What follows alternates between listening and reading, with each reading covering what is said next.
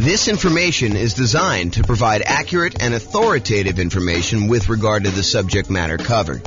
It is offered with the understanding that the presenters are not engaged in rendering legal, accounting, or other professional services. If legal advice or other expert advice is required, the services of a competent professional should be sought. Welcome to the Pompano Beach Real Estate Investing and Real Estate Financial Planning Podcast. Learn all about investing in real estate with a combination of real estate financial planning and modeling with city-specific numbers, plus syndicated, more generalized recordings of live and pre-recorded real estate investing classes. Be sure to stay tuned after the podcast for a message from our sponsors.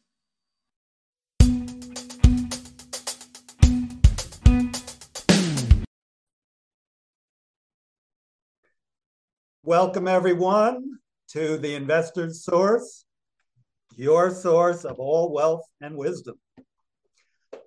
I am here today. I'm Dave Goldberg, president of Investor's Source. I am honored to have with us today a friend and someone I've known for basically back to the beginning of our company about 11 years ago, James Orr. James is one of the top real estate people in all of Northern Colorado. He's been a broker for Your Castle Real Estate for many, many years, focusing now on real estate education and real estate financial advising, which is a cool thing I haven't heard of much. So welcome, James, and I want to give you a little opportunity to introduce yourself. Tell us a little bit more about your background and what you've been doing these days. Thanks, Dave. I appreciate it. I'm James Orr. I took sabbatical probably about a year and a half ago now. Did sort of like a test retirement from real estate brokerage, and it turned into more of a full-time retirement sort of thing. But in my spare time, I'm working on our software that does financial modeling of real estate investments for like mom and pop landlords, primarily. Like, how long will it take you to acquire the number of rentals you want, and how risky is the strategy you're considering versus another strategy? And so in my spare time, in my quasi-retirement, that's more of what I've been doing lately. So yeah, thanks for having me on. Oh, great to have you on. And I listened to one of your most recent seminars, podcasts, and just a wealth of information about different ways to invest in real estate, especially with changing market conditions. And I've always been impressed by your mastery of some of the creative ways to purchase real estate and your real strength and analysis of deals and of portfolios.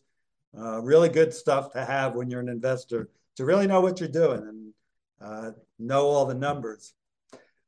So James, again, welcome. I think what's on the mind of most investors these days is the tumultuous market conditions that we're experiencing now and the changes, particularly in interest rates. We got inflation, we got a stock market that is plunging, if you will, just never know what it's going to do. And investors are really not used to that for the past 14 years or so. We've had kind of tailwinds behind us. Conditions have been great. That's made our lending much easier, but now things have changed. So just want to see from your perspective as just someone in the know about how some of these things affect market conditions. What do you think is this going to mean for the real estate market? What's it meaning right now? And what do you see coming at us in the next year or two? Wow, where do I begin with that? How can I even start to do that? So the first thing I'll start with, I was thinking about this a little bit when you asked me to kind of be on and do the call.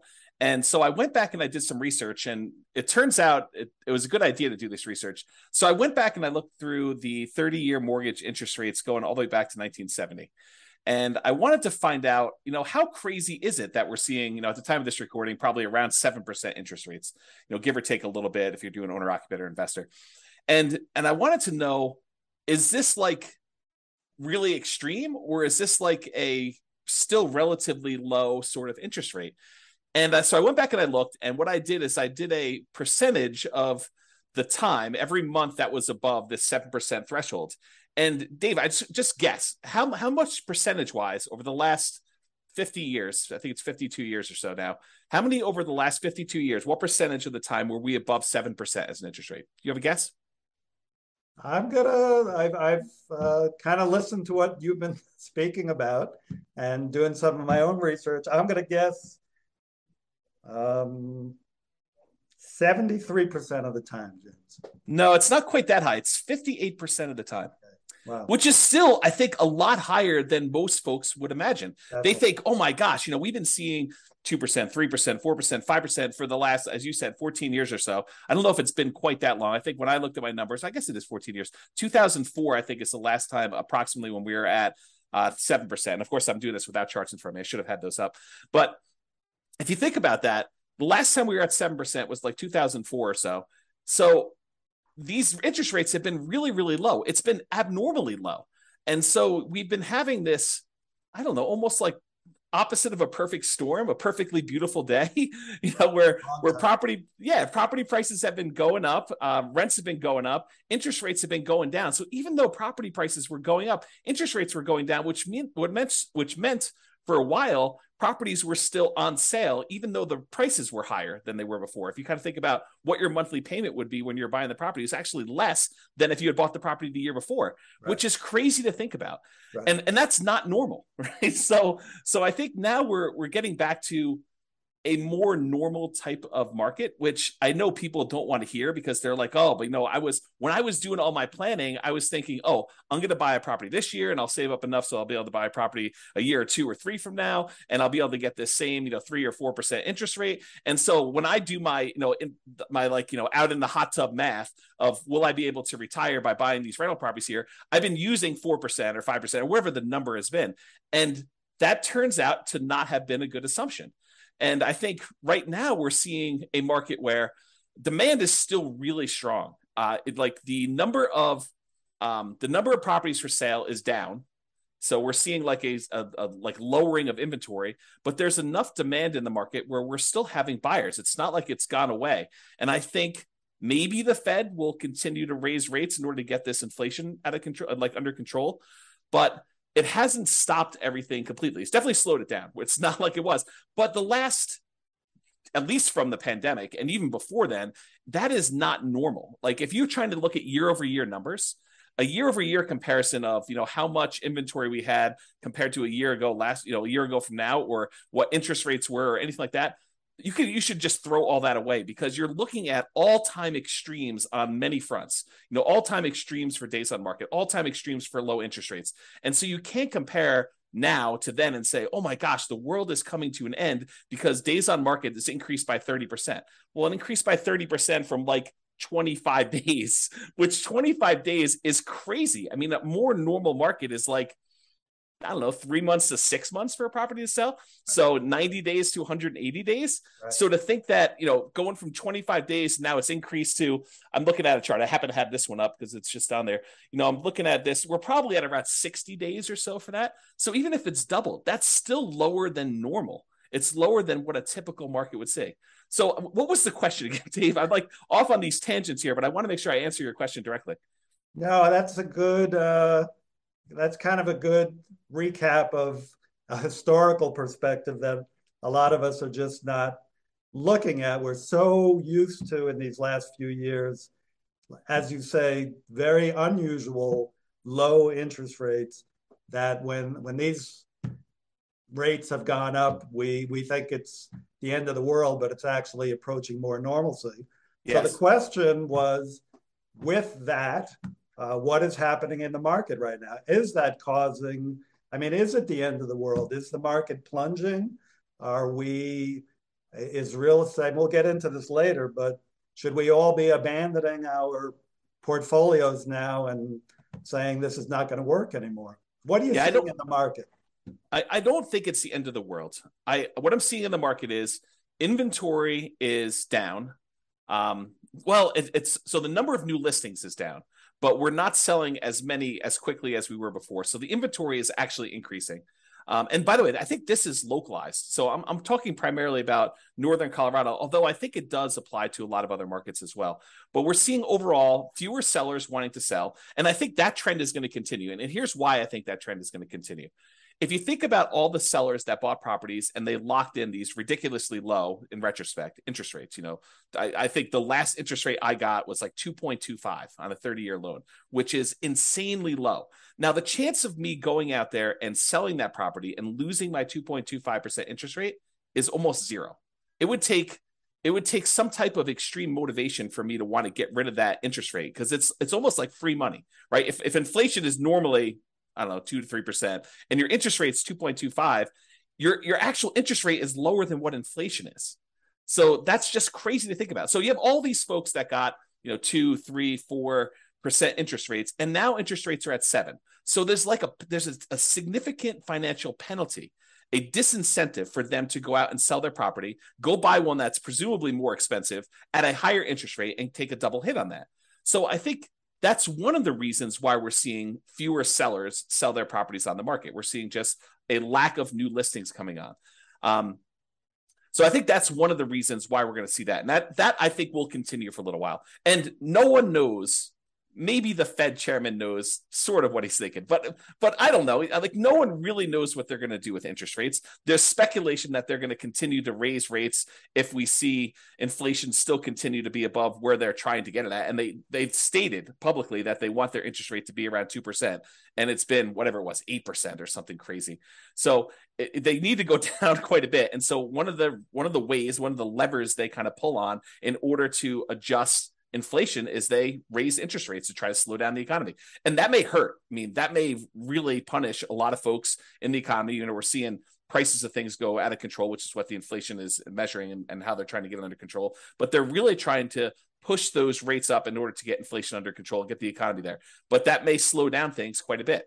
So all the buyers that were struggling, affordability is at like all-time lows. We're seeing prices go up really, really high over the last few years. And now with a combination of those and the really high interest rates, affordability, which is a measure of both those things, it's basically how affordable is a property based on the current price and the current interest rates that they can get on those. So affordability is like way, way down. And so you have a lot of folks that are priced out of buying houses, and they're really struggling to do that. So you take a big pool of the market that you used to have there, and you kind of pull that aside. Now, one of the things that is helping us is, unlike the 2007, 2008 sort of period where it was really, really easy, the availability of financing was at like all-time highs. We were trying to like encourage the economy by allowing almost anybody who wanted to get a mortgage to get a mortgage. So that was way up. It has not gone up. So this is very different than 2007, 2008. The availability of mortgages is really, really low right now, a very safe place to be for making loans. But I don't know, you've got these kind of factors of sellers not wanting to sell, so fewer properties available for sale, but you still have some demand for people who want to go buy properties, except they're kind of forced to do it at these high prices and these really high interest rates, which hurts a little bit to be able to do that. I don't think you're going to see a lot of motivated sellers, at least in the short term. And one of the reasons why I think that is, you've got all these folks that they bought 1 year, 2 year, 3 years ago, and property prices have gone up 5, 10, 15, 20% in that really short amount of time. So even if they're motivated, they could go out and sell their property with a real estate agent and be out of it without having to be upside down or any type of really crazy motivation. So I don't think we're going to see a lot of motivated sellers in the short term, at least. That may change. I mean, who knows? Do I think prices are going to go down? Maybe. I mean, is it unreasonable that if you've had a roller coaster going up like really, really fast and gaining 5, 10, 15, 20, 25% in value over the last few years, that it kind of overshoots a little bit and it kind of has to come back down a little bit? Yeah. Do I think they're going to go down really, really low? No. And I think part of the reason why is inflation. If you think about what it costs to build a house, all the materials that go into it, the plywood, the sinks, the light fixtures, the windows, all those have significantly gone up in cost. And so there's a semi-hard floor as to how low prices can go based on what it costs to rebuild that property. And so I think we're going to see prices. I should also say, to start this off, and I probably should have started with this, I have no idea what the future holds. I am horrible at predictions. Yeah. I don't know. I don't have a crystal ball. I can't tell you what's going to happen. And I think the real answer to this is you should be thinking more than short term.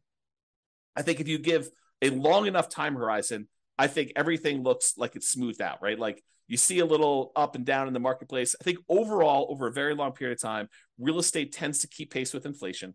And so if you think about that, slow and steady over a very long period of time, real estate tends to go up in value. And so if you think about it in terms of a much longer perspective, I think that's reasonable expectation. Now, do you ask me what's going to happen in a year or two? I don't know, Dave. I really don't.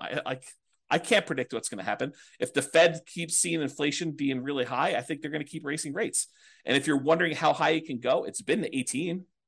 That was in the 80s, 40 years ago. Right. Doesn't seem unrealistic. Right. If they really need to get things under control for it to keep going up until we scream, okay, uncle, we're gonna stop inflating prices and have it be a little bit more normal. So yeah, very good. Yep, great points there.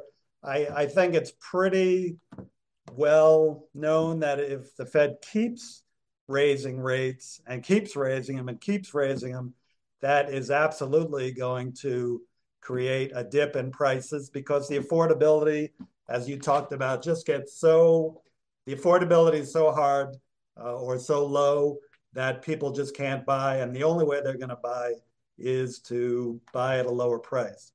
Well, so I do want to comment on this. If you study history, you will learn what they did back in the 80s when we saw these 18% interest rates. Do you remember what they were doing back then, Dave? I was young, kind of like you were back then. Okay. Yeah. So if you go study history, we had all these types of taking over debt or doing wrap financing or things like that, where sellers were then saying, okay, we realize 18% interest rates are really hard. Only some people are going to be able to qualify for those. We'll go ahead and we will carry back financing for you. And if you've got a seller who has a 3%, 4% loan, and they have a bunch of equity, maybe they're willing to do wrap financing where they say, okay, we'll accept payments of whatever it is, $1,800 a month on this particular house, and we'll carry that for 2 or 3 or 4 or 5 years or whatever the period of time is. And I'll make payments on my underlying 3% financing rate, and we'll just keep that there until you go buy a property. And so I think there are solutions to that, which may, help slow down stuff. This is like the tools that come out in your toolbox. When the market got really, really hot and we saw these multiple offers, real estate agents switched to having certain types of tools we use in these extremely hot multiple offer type markets. And those are going away. I mean, they're not completely gone. We still see occasionally multiple offers, but they're not as prevalent as they were a year ago or 2 years ago.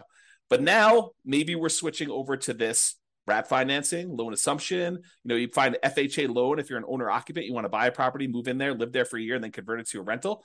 Strategy like that where you kind of go do that. I mean, you can go take over existing FHA financing at the old 3.5%, 4% loans. And so I think there's enough of those out there that's an opportunity for some investors, depending on what stage of their career they're in. Yeah, I'm glad you brought that up because I know that's one of your specialties. As I mentioned, the creative financing. I think in the last number of years, the market has been so hot that sellers have had the hammer, and buyers with some of the creative ideas you're talking about, assuming mortgages, wrap financing, lease options. I don't know if you mentioned that yet, but I know you would. They just haven't been as much in demand because, again, sellers have had the hammer, and those are really more buyer tools.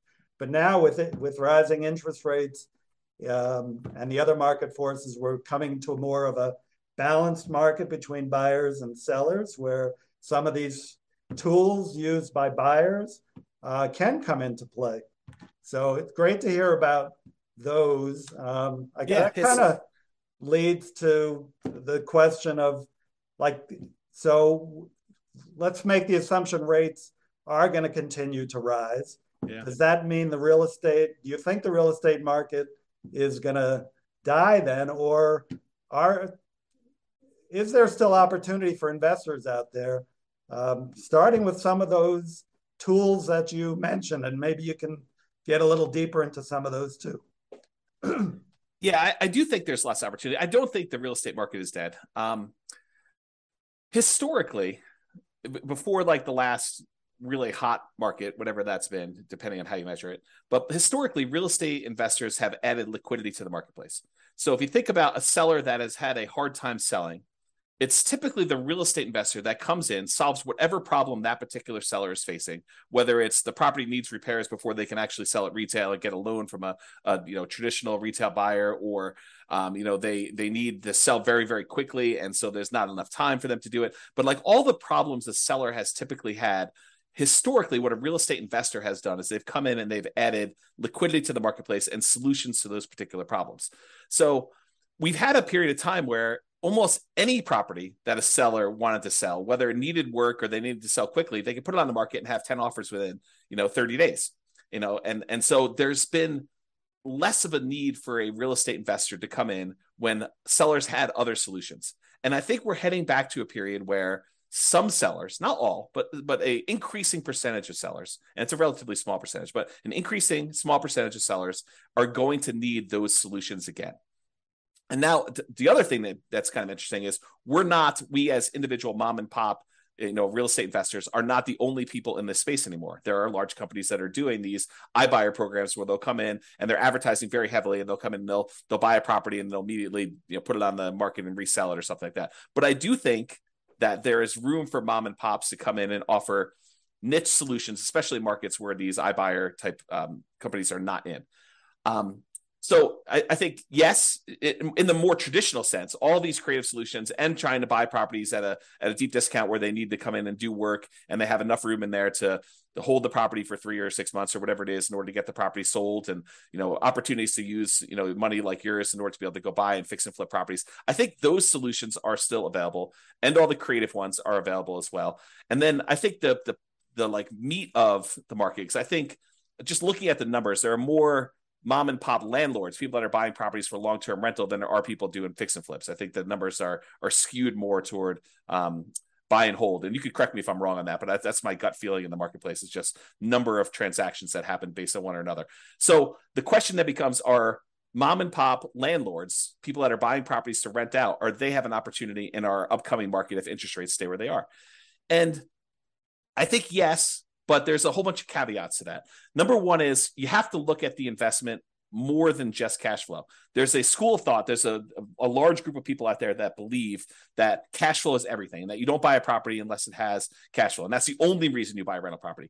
And you can make almost any property cash flow if you put enough down. So like if you came in here and you put 20% down in our marketplace and you tried to buy a rental property with our current prices and our current interest rates and our current rents, most of those properties with 20% down are going to be negative cash flow. They're going to be negative cash flow even if you take into account the tax benefits of depreciation.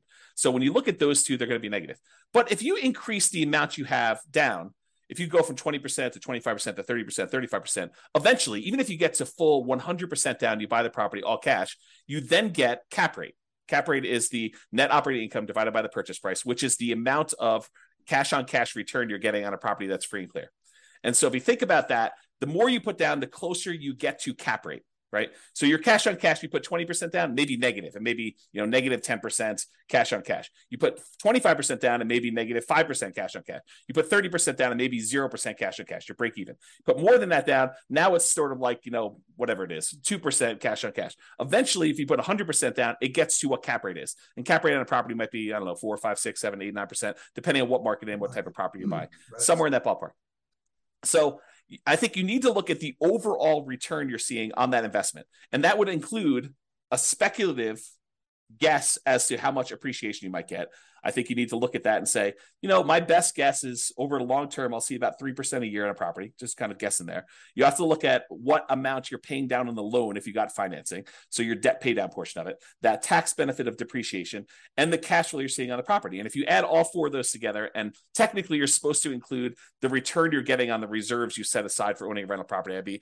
I should punish myself, slap myself for not saying that. But really it's those five. It's the 4 from real estate and then the reserve money you got there. But if you add up all those and to say, okay, I'm getting, let's say it's 0% cash on cash, maybe 3% from my depreciation amount, maybe 3% times 5 because it's leverage on the appreciation, so that's 15, and then maybe your debt pay down. If you put 20% down on a property, the return you get on that 20% down payments over the course of the life of the loan is about 5.51% per year. If you put 5% down, you do like a nomad property, it's 10.51%, but that's a different discussion. But if you look at all those together, you're probably looking at, around 20% overall return, even though your cash flow might be negative. Well, if you think about that, Dave, how bad is a 20% return on investment? James, that's still a good return in anybody's book. Yeah. And so I think that's the thing you need to look at. You say, okay, look, cash flow is ugly. And I definitely need to set aside the money for that negative cash flow. If I'm going to buy a property and it's going to be negative, you have to say, okay, I need this amount for down payment. And let me go ahead and set aside a year or 2 or 3 of negative cash flow up front just to be prudent about this and kind of hold that. But then I think over time, rents tend to kind of creep up with inflation a little bit. And so eventually your negative cash flow will go down. And maybe a year, 2, 3, 4, 5 years from now, you'll have break-even cash flow or positive cash flow, and then the investment characteristics look different. But even during that time when you have negative cash flow, the overall return is probably pushing 20%. And you have to run the numbers to find out what this means. But then you got to decide, okay, I've got this 20% down, 20% return type of investment I can make if I buy these rental properties.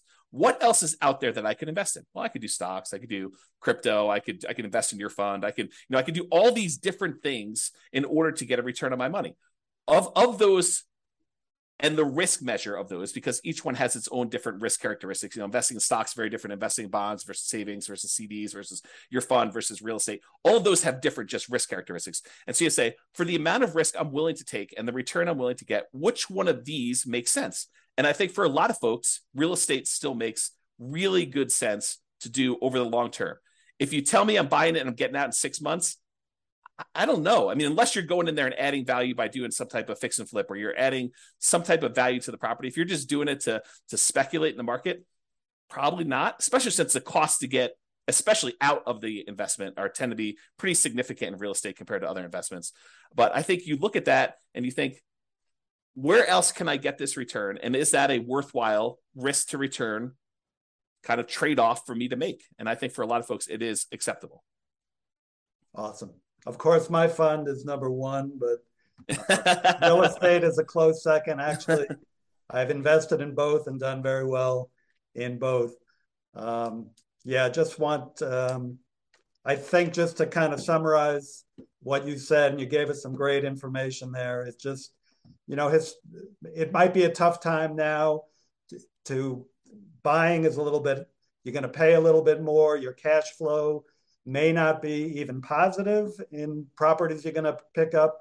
But historically, and as you said, historically, we're really not that much higher now with rates than we have been in the past. The greatest builder of wealth has always been real estate and should continue to be. You still got to buy very intelligently and hold for the long term, but real estate can still be a great investment over time. Dave, I want to add one more thing to this discussion if we can. So I did a podcast episode. It's probably like 2 weeks ago now. And one of the questions that came up was, with interest rates at 7% and having this negative cash flow with a reasonable 20% or so down payment, is it better for me to go ahead and save up money to buy properties free and clear, where I get rid of the kind of like the interest rate component of this, where I have negative cash flow, or it's ugly to have this negative cash flow on a property? And so I went and I did some analysis, and for just this one kind of sample case, it's a reasonable person saving 15% of their income. I figured out how long it would take them if they saved up 20% down. I did 15%, 20%, and 25% down. But for the 20% down number, I had them save up 20% down, buy a rental property, save up another 20% down, buy another rental property. And I figured out how long it would take them to be financially independent. Then I had the same exact person saving the same exact amount of money, buying the same exact property, but instead of putting 20% down, they saved up until they had to buy the property free and clear, where they didn't have any mortgage on it at all. And so the question I have for you is, how much longer did it take the person who is saving up to buy properties free and clear to be financially independent as the person who is putting 20% down and buying leverage rentals? What do you think the difference in time it took was? I'm going to guess 1 year, James. Oh, so you must have seen my presentation. I did. It's so surprising to people when I tell them. I was blown away by that. Right. It's so I'll say it out loud so that everyone can be very clear of what we just said. The person who saved up 20% down, bought a rental property, then waited until they had another 20% down, bought their next rental property, and they kept buying those rental properties as quickly as they could until they got up to 10 rentals. And then how long did it take them to get to the point where they had enough money coming in to be financially independent, versus the person who saved up and bought the property free and clear with no loan at all? And it took them like 20 something years to buy their first property to be free and clear. And then the next one was much, much faster because they had a lot of extra savings from that one rental property. But it only took them 1 year more to be financially independent than somebody who is buying the rental properties and buying them with 20% down. And I think that blows people's minds. So if somebody is out there thinking, it's really hard for me to pull the trigger in this market, just save money. Invest in something else, invest in your fund or invest in stocks or whatever makes sense for you in the meantime, while you're waiting to save up your money. And then when you're ready to buy a rental, whether that's buying a property that's free and clear or buying a property with 50% down where now it does cash flow, or 30% down, or whatever the numbers make sense. But don't stress out. It's not that much longer for you to be financially independent if you take your time and you save up and you buy these properties free and clear. And the risk dynamics of a free and clear portfolio, very different than the risk dynamics of someone putting 5% down or 20% down or 25% down and buying rental properties. So a lot of good points there for people think highly leveraging is the way to go. And I'm not going to poo-poo that because I did that. But I've also done the strategy of buying and paying down properties and having them free and clear. And that for me and other investors I know has worked really well, getting properties paid off. Yeah.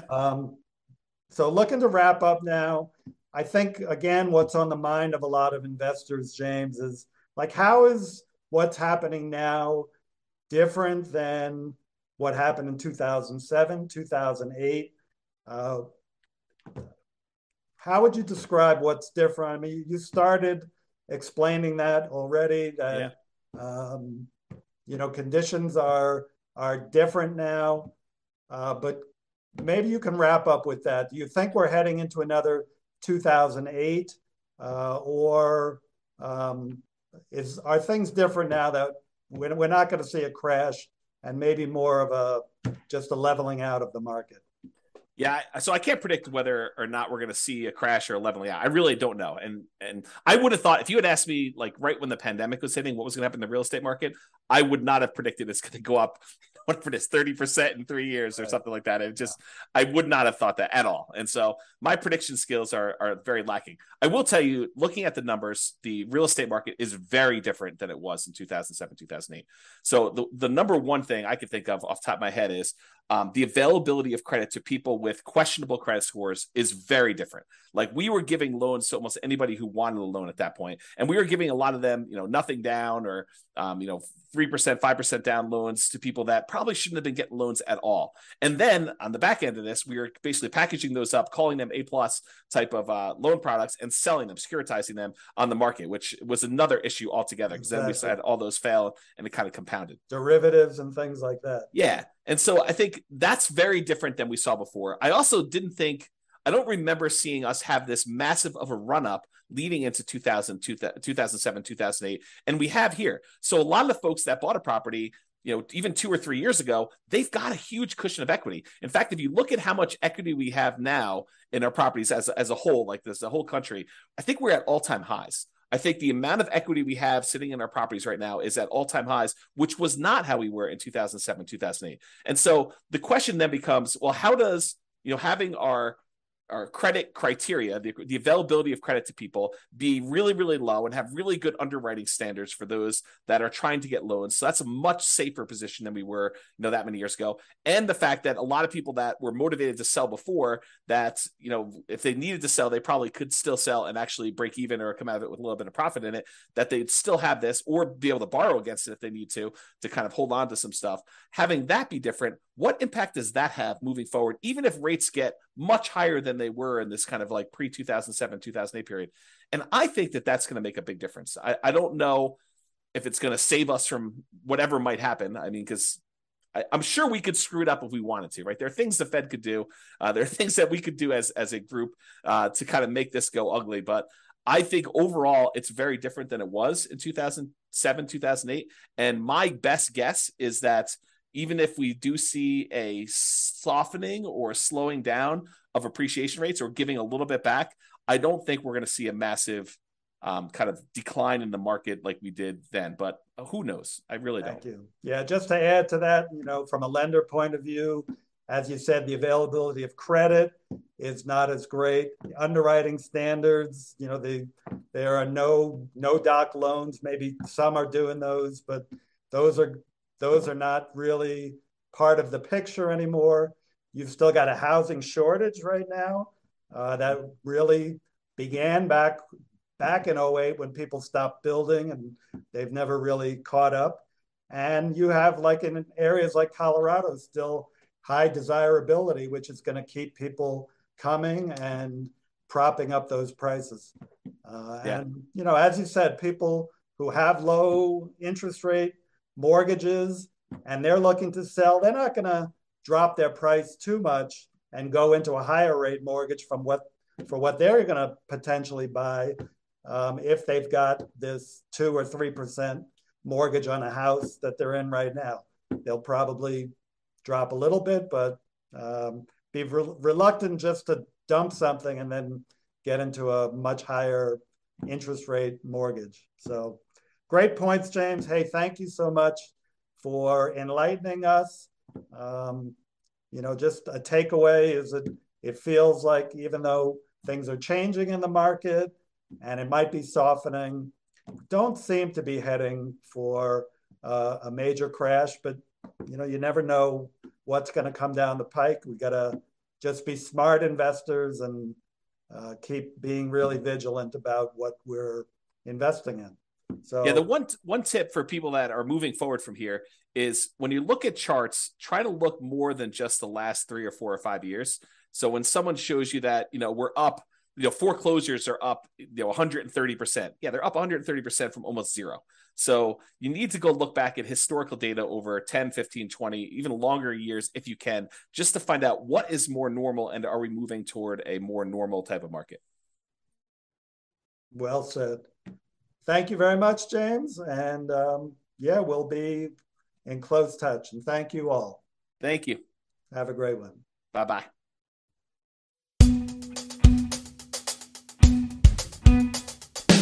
With home prices up, mortgage interest rates up, and rents up, but not quite enough to counteract the higher prices and interest rates. Cash flow on rental properties is harder than ever.